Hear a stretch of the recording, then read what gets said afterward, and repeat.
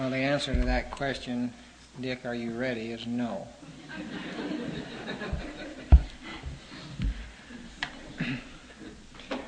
I really debated whether I should speak on this tonight because I don't feel like I am ready. And I tried to present or work on something else. I couldn't get that ready either. So I came back to the original, realizing that a lot more time could be spent on this to really do justice to the subject. Nevertheless, maybe there will be something here that will be helpful in the brief things that I do share.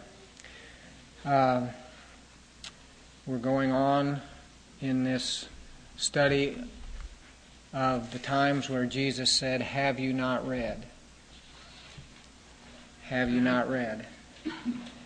And the area that it deals with this evening is marriage and divorce. Now, that should tell you why I feel like I could have had more time spent on this. Let's pray here before we go on.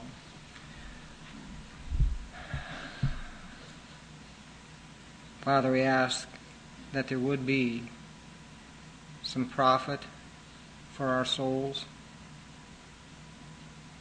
as we look into your word, even with limited understanding. We ask that you'd help us here tonight. Keep us from error and evil and draw us closer to yourself.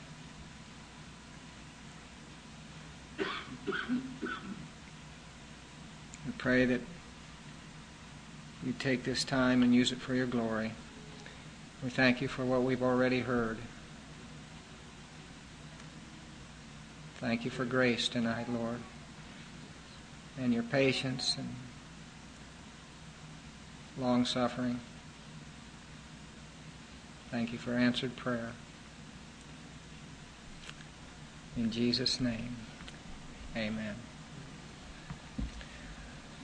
Well, we mentioned last time that at least 10 times in the Gospels and 6 times in the book of Matthew, Jesus uses this phrase, "Have you not read?" Each time that he uses it, he's addressing religious leaders, the ones that should have read and probably did read a lot of the Scriptures. But basically what he was saying is, you are in error because you've missed the truth of God's Word. You may have read it, but you really didn't get it. And these were the people, of course, that were supposedly the experts. The Pharisees generally as the ones he was talking to when he used this phrase, "Have you not read?" The last time we looked at what Jesus told the Pharisees when they complained to him and his disciples about going through the field and plucking the grain and eating it on the Sabbath. And he said, "Have you not read what David did?" And then he expounds on that a little bit. And that was back in Matthew chapter 12, 1 through 8. Now we won't go through that again. But basically what he showed them was that their narrow interpretation of the law was wrong. And even though they supposed that they knew so much because of all their learning, yet they were really blind to the true heart of God and an understanding of what God was presenting in His Word. So, in that case, he was showing them that their narrow interpretation of the law was wrong. In the next use of the phrase, which we're going to look at tonight, where he says, "Have you not read?" he shows that those people just the opposite, that their broad interpretation of the law was wrong. And again, that they were blind to the true heart of God on the issue that they were dealing with. And that issue was marriage and divorce. So let's turn to Matthew chapter 19 and we'll read the section.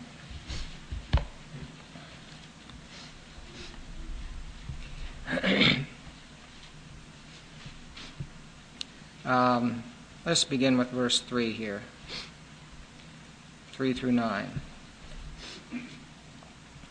And some Pharisees came to him, testing him, and saying, "Is it lawful for a man to divorce his wife for any cause at all?" And he answered and said, "Have you not read that he who created them from the beginning made them male and female, and said, For this cause a man shall leave his father and mother, and shall cleave to his wife, and the two shall become one flesh. Consequently, they are no longer two, but one flesh. What therefore God has joined together, let no man separate." They said to him, "Why then did Moses command to give a certificate of divorce and send her away?" He said to them, "Because of your hardness of heart, Moses permitted you to divorce your wives, but from the beginning it has not been this way. And I say to you, whoever divorces his wife except for immorality and marries another woman commits adultery." Well, maybe we should go on and read here a little bit further. The disciples said to him, "If the relationship of a man with his wife is like this, it is better not to marry." But he said to them, "Not all men can accept this statement, but only those to whom it has been given."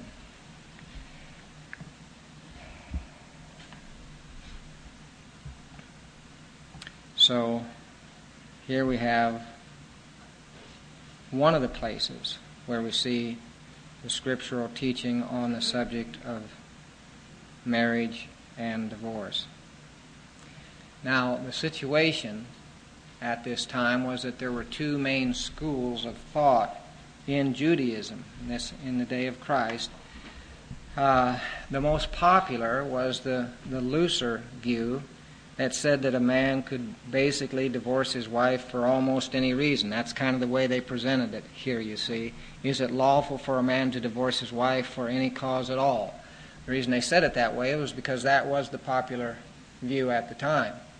And you can almost tell that that's what the disciples were used to also, because when they heard what Jesus had to say, they said, well, if the relationship of a man with his wife is like this, it's better not to marry. They had kind of this idea, well, you can get in and out of this pretty easy. I say that was the most popular view, but there was another view. One of the other school said that the only valid reason for divorce was sexual immorality. Both schools took their thought back from a scripture in Deuteronomy. So we'll go ahead and look at that. Deuteronomy chapter 24.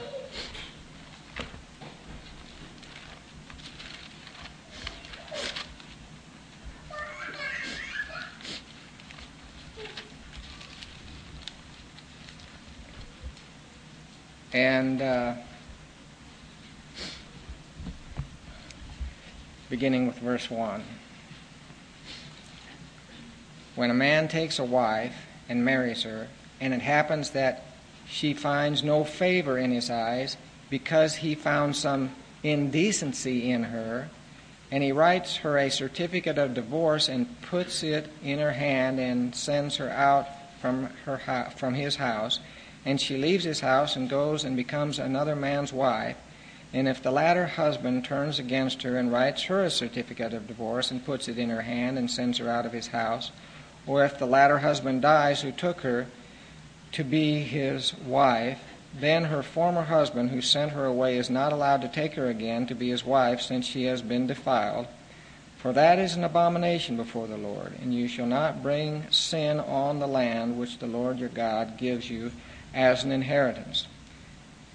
Now, actually, this scripture is not given so much to tell about divorce as it is about remarriage. But they were using the part here about finding some indecency in her and giving her this certificate of divorce as their reference point for their understanding of this area of divorce. And the problem here, the big problem, is what does this little phrase, some indecency, mean? Or one translation says something improper. Well, those are pretty broad categories. And so you can see why one group would say, well, and there was reason for this in the actual Hebrew, saying, no, that means sexual immorality. Well, the other group says, no, that's a lot broader than that. It can mean something of the nature of, you won't believe this, but one of the things that were mentioned was burning the toast. That's as broad, about as broad as you can get, divorce your wife for burning the toast. So anyway, there was this big discrepancy about what this verse meant and what this section meant. Well, instead of getting into that debate initially anyway, concerning the meaning of this verse, Jesus goes to scriptures that are far more important on the issue of marriage and divorce. And so in other words, in taking this, instead of looking at this specific verse, he goes to a broad, much broader principle and a much more basic area to try to understand and show them their error. And that, of course, is the Genesis account of Adam and Eve and God joining them together. He says, basically, from the beginning, God designed marriage as between one man and one woman to live together in a covenant relationship the rest of their lives. He just says, this is, you want to understand marriage, you go to where it was instituted, not some secondary verse related to the subject, but go to the primary verse. Go to the one that shows God's real intention for this thing of marriage.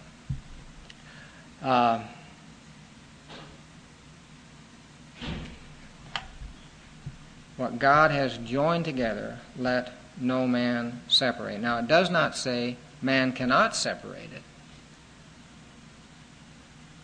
Not the idea that God does not recognize a divorce when it happens, but that God's desire and design for marriage is that it not happen, that divorce not happen, and that people should work to preserve their marriage rather than looking for ways out of it. Well, the Pharisees didn't like the answer. They didn't like this quoting of the Genesis account because it didn't fit their lifestyle, basically. So they wanted to go back to this section in Deuteronomy. They wanted to press him about what that meant. You see that in verse 7. They said to him, why then did Moses command to give a certificate of divorce? Now I want you to note, back in that section, it doesn't say God commanded this. That was their way of trying to emphasize, God let us divorce. That's not the way it was. But anyway, that's the way they said it. Why then did Moses command to give a certificate of divorce and send her away?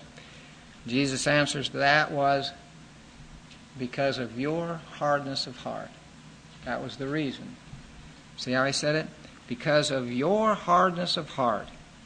Isn't that amazing? He said that to those people right there, standing there, in terms of why Moses did that way back then.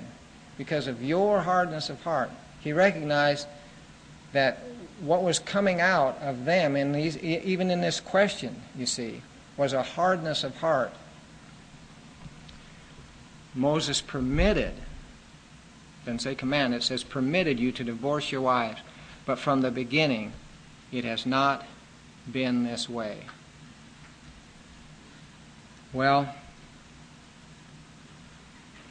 in the answer to what they were saying, it seems to me that Jesus agrees basically with the stricter interpretation of the verse, that, well, not the popular interpretation of the time, but the one that some of the religious leaders were saying, the stricter interpretation.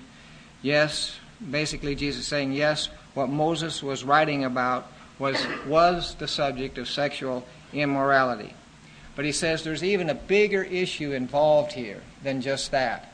And that's the subject of the hardness of heart. That's the real issue here. The real issue, he's saying, is your lack of love and your lack of unforgiveness and your hardness of heart, your selfish desires and motives. That's the real issue. The one they didn't want to face, but the one that they needed to face, and everybody needs to face. God allowed, not commanded, divorce because, he says, of your hardness of heart. Now, I'm not going to get into specifics of divorce and remarriage. I'm just going to give some very general things here. Partly because I can't get into specifics. I don't know enough to do it. But partly because the bigger issues are the more important ones. Here's one thing we can say. If there was no hardness of heart, there would be no divorce.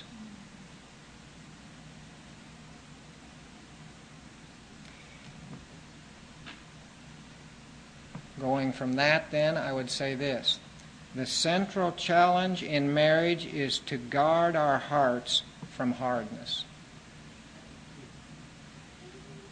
If you don't want to have to deal with divorce, then you guard your heart from hardness. That's the way to deal with it. To avoid divorce. Guard your hearts from hardness. Keep a tender heart. Now, there are so many interpretations. The reason this is difficult is because there's so many interpretations of the cultural setting that brought these verses forth and what the Greek and the Hebrew means here. I mean, it gets very complex to try to figure some of these things out. And good men actually differ. Not just like the Pharisees here, who had all kinds of selfish motives. There are good Christian people who disagree on what some of these verses mean.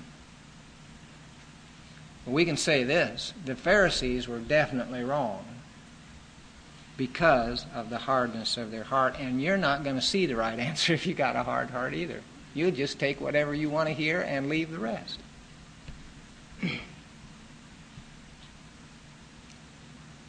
So, if we're hard in our hearts, we'll go wrong too.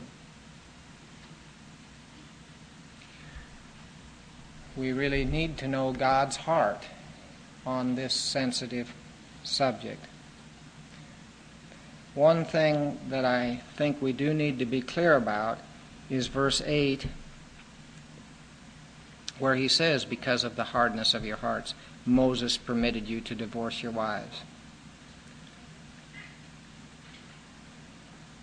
God did not permit divorce for the benefit of the hard-hearted.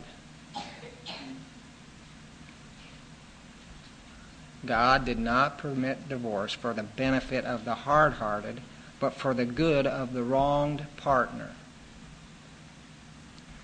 God's not saying, because you are so hard-hearted, I'll allow you to get your way.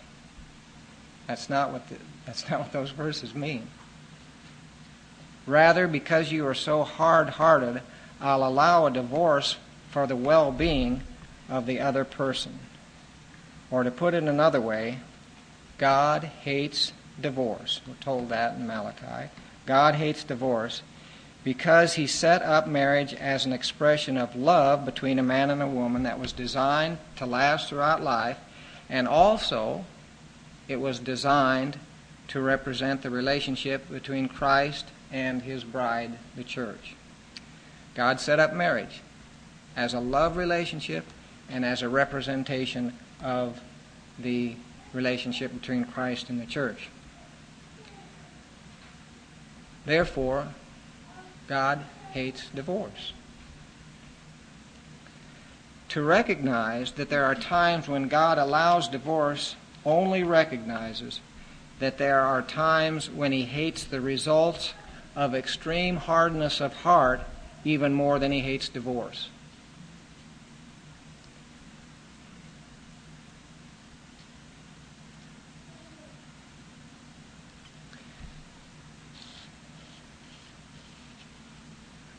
Now, not everybody is going to agree with me on what I am about to say,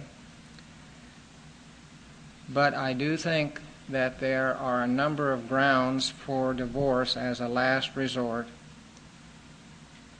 and those grounds would be at least the following situations. First of all, where there is unrepentant sexual unfaithfulness. That would be similar to what Christ is speaking about here in verse 9. Because he was dealing with that particular area here, because this is what the Pharisees were talking about. They were referring back to this section in Deuteronomy. Does that mean that that's the only thing? Well, some people would say that.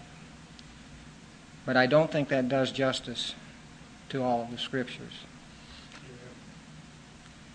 So that was the first one, where there is unrepentant sexual unfaithfulness. But also, where there is protracted abandonment or desertion. Protracted abandonment or desertion. And thirdly, where there is significant abuse or threat of one's basic safety. Where there is significant abuse or threat to one's basic safety, and that would apply to the children also. I'm not saying that's the only places for divorce, but I would say these to me seem clear.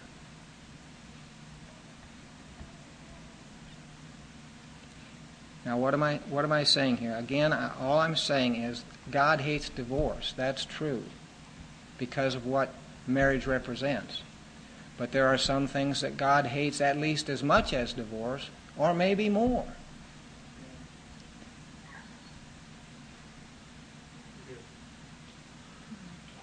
So much that we're talking about here has to do with motive. That's why you can't just say 1, 2, 3, 4, divorce here, no divorce here.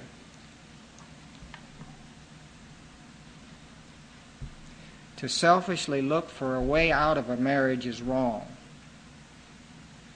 But to reluctantly and prayerfully realize that there are situations where divorce is permitted is not wrong.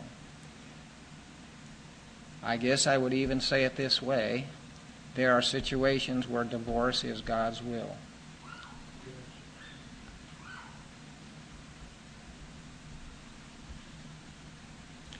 It is always, or should always be, a priority to try to save a marriage. But some marriages can't be saved. Why? Because of extreme, persistent, unrepented sin.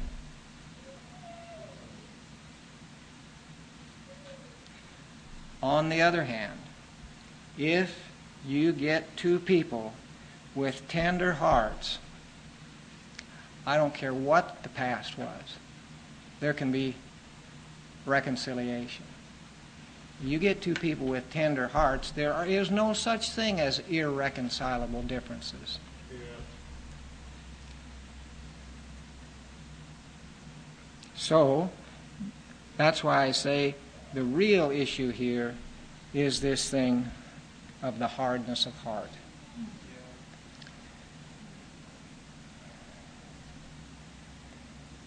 And that's what you have to deal with in these situations.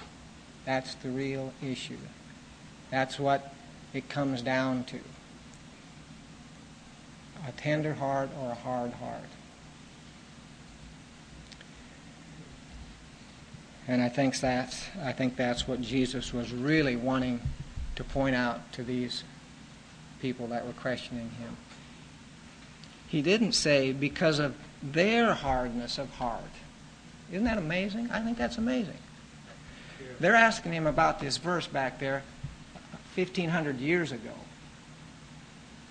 Why did Moses, command this certificate of divorce? He didn't say because of their hardness of heart. He said because of your hardness of heart. Yeah.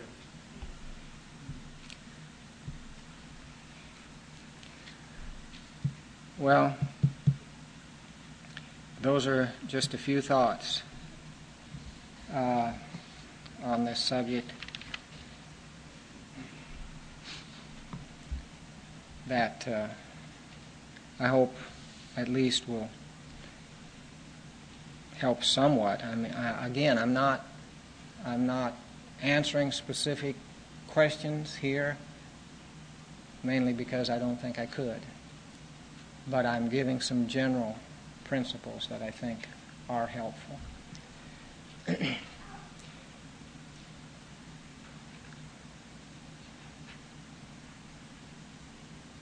So I better stop.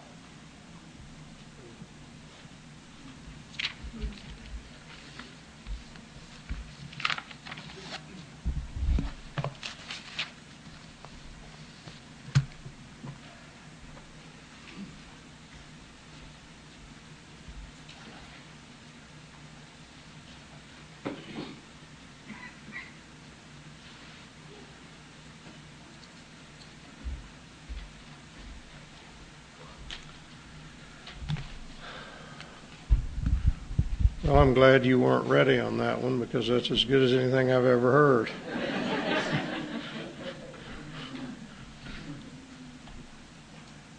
Whose prayer meeting tomorrow night?